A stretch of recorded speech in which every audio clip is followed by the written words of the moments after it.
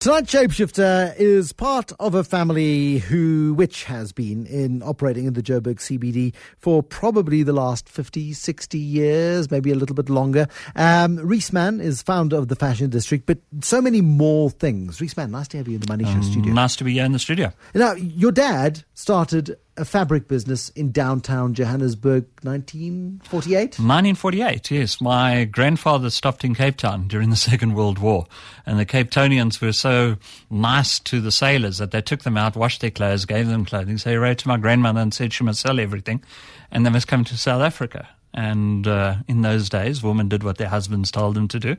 And my father had just finished his apprenticeship. And apprenticeship as what? As a tailor, a tailor in London, and they came 7 days by plane, London, Paris, overnight Paris, Rome, overnight Rome. We forget, we're bitching about SAS results and the fact they can't make money on those long haul routes, but I mean 7-day flights in the 1940s, the game has changed a lot. And then he got a job right in Pritchard Street, which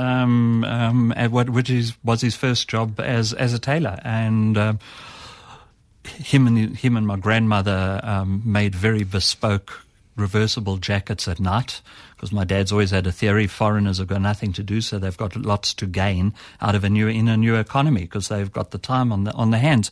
And they made very exclusive reversible jackets for the bourgeoisie of the mining thing, got quite a reputation amongst themselves. And then my grandmother really didn't like South Africa, and she found them a little unfriendly and broke down in tears. And at the clothing manufacturing company at that time, another woman came to her rescue. And lo and behold, that's both my grandmothers. The families married each other. So it's genetic. I had no choice of getting into the clothing industry. Okay, so you got into the clothing industry in downtown Johannesburg. Pritchard Street at the time was a very different street, of course. Joburg was a white city centre. It was a white CBD. The Group Areas Act was being brought into force in 1948. Of course, the Nats had just come to power in 1948. Apartheid was in its early throes. And the CBD of Johannesburg was a very different place to what it is today. The business, I'm sure, bloomed and blossomed and grew. Yes, I mean, you had Elof Street where the ladies used to wear their white gloves and get dressed up in the 6s and 7s just to walk down. I've got an old Monopoly set where Elof Street is the most expensive property on the board. I mean, you had Katz and Lurie there. You had Durbers, you had all the fur the fur shops in Pritchard Street, in Elof Street. Pritchard Street in the 60s, when I remember 60s, 70s is probably my earliest recollections, was a buzzing street. I mean, it was manufacturers. All the way there were manufacturers. The streets looked like scenes that you see in downtown New York. But there was a garment district, effectively, wasn't there? It was a garment district, and the garment district on the eastern part of town got so big that it had to go into New Doornfontein. After New Doornfontein, it had to move elsewhere. But as you said, with the apartheid system, the clothing industry was a very inefficient thing because nobody wanted to trade with us. So whatever we produced had a market in South Africa.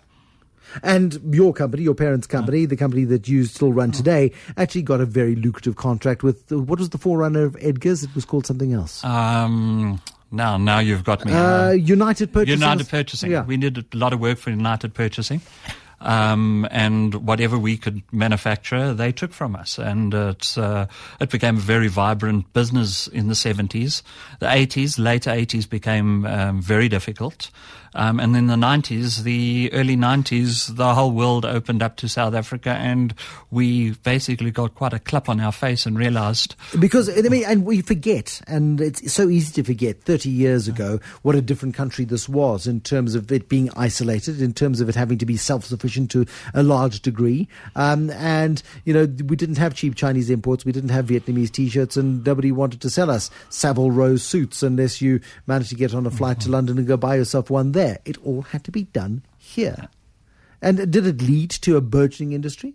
It did. I mean, there was. I mean, the industry was a boom and bust, basically industry. And then 1992's virtually we were one of the bigger ones to remain, and we closed down in April 1992 as a formal manufacturer. But just remember the changes that were taking place in South Africa, and specifically Johannesburg over there. Johannesburg was starting to be very run down because now the exit of the big clothing manufacturers left these buildings very vulnerable for being taken over by slumlords, and slumlords moved into all these buildings. And the 1980s was a very dangerous part of down in the bottom Joburg CBD. Yeah, absolutely. And that led to, that would have had a self-perpetuating sort of process where it would have then sort of perpetuated even greater exodus of the old sort of middle classes of Johannesburg out of that area, leaving it fairly vacant. And as a result, we then saw a dramatic change in the profile of the city of Johannesburg. Yeah, and it wasn't just flats that they were moving into. People were moving into making using corrugated iron, using cardboard boxes, and these all. And moving into commercial buildings as well, and sort of office buildings and sleeping 10 in a room sort of stuff. I mean, you can make a fortune. The building that used to host all the title deeds in Johannesburg and the Bank of Lisbon. I mean, that building has got probably 500 little offices in it. Each office hosted a family, and each family paid 500 rand to a slumlord. I mean, you got enormous returns on an investment that you didn't pay for in the first place. Why then did the Manns stay in downtown Joburg? I think you have to take. I've always believed you're either part of a problem or you're part of a solution, and and everything you do in your life you have to. If you want to complain about something, you're not part of the solution. So become part of the problem and do something about it. And then we made a decision that while everybody else was moving out the CBD, that there was new opportunities, that the CBD could not always stay like that. There was infrastructure. I mean, I looked at the infrastructure when it was even in bad. You could not replace the roads, the electricity, the sewage system, and that something had to give some time, because it could never have got, it would have to turn around at some time. And we were looking for opportunities for that turning around. So very patient. 1992, when we closed down the manufacturers, to 1994, I started buying up every single clothing liquidate business I could, and we started selling their second-hand sewing machines. And what happened is we were creating a new market for ourselves that we would tap into at a later stage. So we sold about 1,500 industrial sewing machines to ex-retrenched workers in 6 months. And eventually we got to a point where we couldn't get our hands on any industrial sewing machines, so we had to start importing them and buying new sewing machines. And then from then we got our own client base. So we got a natural client base working in these small little flats, and which we basically considered them as just dressmakers who just surviving. And there was a whole new market. It's unmeasured. I mean, there's a lot of economies in the Johannesburg CBD that is just unmeasured. Nobody knows about the existence of these hundreds of sewers in all these buildings who are making anything from traditional African wear to curtains to school uniforms.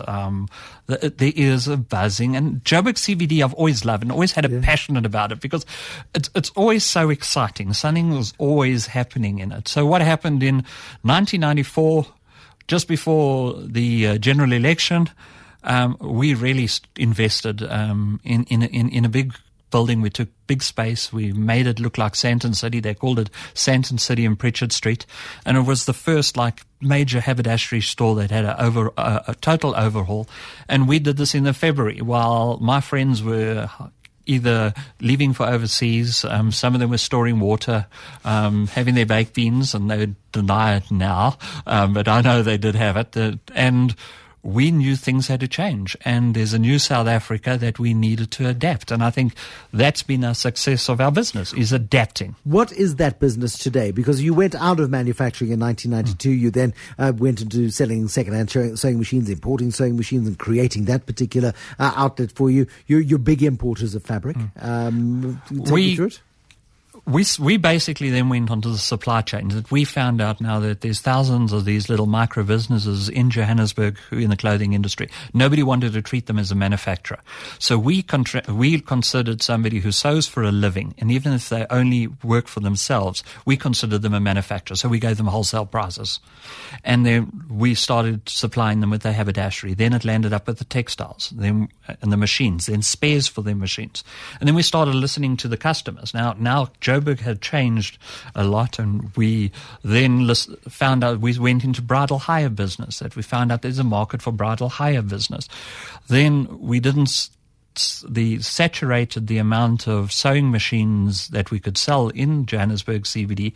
We opened up a training center out of pure. I was very cross with Wits Technikon at the moment because it was still lily white. I was chairman of the advisory council, and their student body didn't represent the demographics of South Africa, and I was very upset about it because you had to have art to study fashion. And in those days, Soweto didn't have any art teachers. It didn't have anything. So the status quo was going to remain. So I started up a fashion college so that they could come and study for a year and be fed into the Technikon. And that's just grown, it's grown now to be a top fashion school in the center of Joburg.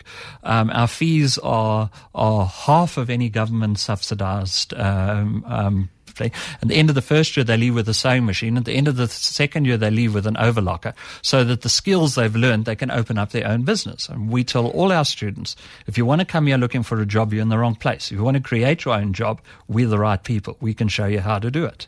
Do you make a living out of this, or do you make money out of this? Because there's a difference. I mean, because you sound like a social entrepreneur. No, I think I am. Rather than a go-getting, cutthroat businessman who's in here to get a profit margin of 25% come hell or high water. No, I think I definitely think social entrepreneur is I make a living. I make a living, and when I do make good profits, I pump it into another venture that would help. But more than that, I think time. And I think this is the difference between our family and in every single one of our family members who are involved in we give time. So my wife doing time for hospice, my sister sitting on boards is giving time and being involved in integrating yourself with the community that you operate. And that's very important. So yes, I think I'm a social entrepreneur. I like spending money on social projects, and I like proving people wrong. And how do you measure your impact? When I bought the first building in Johannesburg, it took You must have got it for nothing. I paid 900,000 Rand for a 7-story building, so it actually cost me more to tile the place than it did to buy it, which everybody thought I was an absolute lunatic at the time. Now, fortunately, that building has given me the opportunity to raise funds to buy other buildings and to expand the businesses. Just one building, and we bought 2 other buildings, and now we're starting to buy buildings with other people who want to invest in the CBD. But again, all the buildings are earmarked for the clothing industry and clothing related. One is under the impression that South Africa's clothing industry is as good as dead. Because we've seen the subsidy system not really work very well. We've seen the Cape Flats textile industry really struggle. We've seen the likes of Rex Trueform and the big groups really struggle in the face of these huge imports. Up until 1992, you manufactured clothing for Edgar's. As soon as the borders opened up, they went off to Asia to get cheap imports. The fact that you are persisting in an industry that's supposed to be dead is extraordinary. I just think there's a very logical answer there, is that if there's about 7 people in South Africa at the moment importing sewing machines, industrial sewing machines. There's thousands of sewing machines still going into the market. The sewing and the clothing industry is not shrinking. It's expanding. But it's expanding in Alexander and Soweto. Informal. It's very informal. And if you go into Soweto and you actually go into the trendy areas, even in Hillbrow and the trendy areas, people don't want locally made clothing that's very South African, that's very Hillbrow, very downtown. If you look at the youngsters, what they're wearing in Braamfontein is not the same as what they're wearing in Arts and Main. It's a different type of look. But it's not commercially available stuff, and that's the point. It differentiates itself in that way. It differentiates themselves, and some of our customers who are making very specific. If you actually just look at the average size of a South African, the average size of a South African is an outsize. They're not the 34, 32s that we see at Fashion Week. They're the 40, 42s, 44s. And there's a lot of clients who are just concentrating on that market, and the big chains can't do it because what they're making for Europe and everything, where our big chains have to tap in, they don't make it for size 44 for the European market. When you look at what you're creating and what you're developing, what is it? Because from a 6-decade-old family business of textile manufacture and manufacturing of clothes, you've diversified to such an extent that it's quite hard to sort of pigeonhole you and sort of decide, are you in the manufacturing business, the training business, the import business? What is it? We're in the fashion business. We're in the fashion business, and fashion is determined now and defined by not just what you wear, it's what you wear, what you eat, what you drive. Mm-hmm. And where you hang. Where you stay and where you hang. I mean, there's some people who just hang around restaurants just because it looks good and it's nice there. The food is disgusting. Yeah. But it's very fashionable to be there. What is happening in Pritchard Street now? Pritchard Street is now growing, and it's not just about us. If you actually look at the 20 city blocks that is within the fashion district, there's probably over 100 fabric suppliers and haberdashers in that area now. A lot of them have Pakistanis have moved in, and we've got a huge Ethiopian market who's moved in with curtaining, which is now creating that market. And there's over 1 billion rands worth of investment in converting those buildings into flats. And things are changing. It's looking good. It's looking bright. It's not looking dreary like it did in the I think it's looking better now than it did in the 70s. If it wasn't for him, we would not have a swimming pool at Maris Brothers Lynmeyer today. He drove the dream. Nice to hear him on the radio. He could be a good politician, I think. You seem too honest to be a politician. I actually was a politician for 18 months. I became a city councillor for 18 months. Did that cure you? It cured me. Sheila Cameron said in Parliament that Rosettenville's the safest National Party seat in the country. And I stood for and won. And won. Well, who did you stand for? I stood for the DP at that time. Okay. We only got 3% of the vote in the election, and in 1998 I got 93% of the vote, and it was just to prove everybody wrong. Because that's what you like to do. And my gran had something about Sheila Cameron because her father, Bradenhorst, had crossed sides from the UP to the left. So my gran never forgave those old political party rivalries. And never forgave him. And it actually, but I actually found that being a member of the city council was like being a crew member of an oil tanker. You can't move it. And I wanted to get around. So you're having far bigger impact outside than in. Yes, and I am making an impact. What is your current project? What are you trying to prove people wrong on at present? We want to create a whole centre at the moment that is a community centre that is going to actually pay for itself. We're going to have gym. We're going to have gym, dancing, ballet in it. We're going to make it a centre for rehabilitation for people who have been abused, and specifically focus on males, because that's where your charity work. That's my charity. We really want to do that now. And long term is to get Polly Street, which just runs off Pritchard Street, to get Polly Street to have the most African restaurants in any part of Johannesburg CBD. That I want you to be able to go to Polly Street and actually have the entire Pan-African restaurants. If you feel a little Ethiopian or a little Ghanaian coming on, you can find it there. And if you actually have a look, it's only 5 to 6 blocks between ABSA head office and ourselves in the fashion district, and we could run that nice little thing that everybody could be there at lunchtime and create this nice restaurant. So I think that's the restaurant area that's very Pan-African. Okay, there's that. And then Viv wants to know, how do you get in contact with all of these hundreds of people who are doing sewing in the Joburg CBD? Is there an organisation? Is there a way? Are you a conduit, perhaps, to, if I need some sewing done, can I contact you somehow to get that done? We're a conduit, and we can tell you which buildings, depending on how many. If you want one ofs, we can tell you where to go. If you want more than 10 ofs, we can tell you where to go. But the Fashion District Institute is going to starting to log them and put them on a website. That okay, you'll be able to but how do people get hold of you to get that information? They just normally pop in and come and see me. I spend every single day of my life in Pritchard Street, so they could contact me. But Viv might not want to go to Pritchard Street. Hey? Viv might not want to go to Pritchard. Then she's not going to get her clothing. And Viv, hopefully Viv is not one of those people say, who goes to town? 600,000 people come to the CBD every single day. But that's the point. It is vibrant, it is electric, and there is a lot of stuff going on there that we discount as being sub-economic, and it's not. That's what's driving the city's economy. No, we need a lot of Vivs in there. We need a lot of Vivs. Viv, get hold of him. Pritchard Street, what address? 109 Pritchard Street. 109 Pritchard Street, Viv. There we go. That's how you get hold of him. Really working hard at enhancing the CBD. Rees Mann, his family business has been there for 65 years, and he's still very much a shapeshifter in that space. Nice to hear your story. Thank you for coming in. Thank you for being here.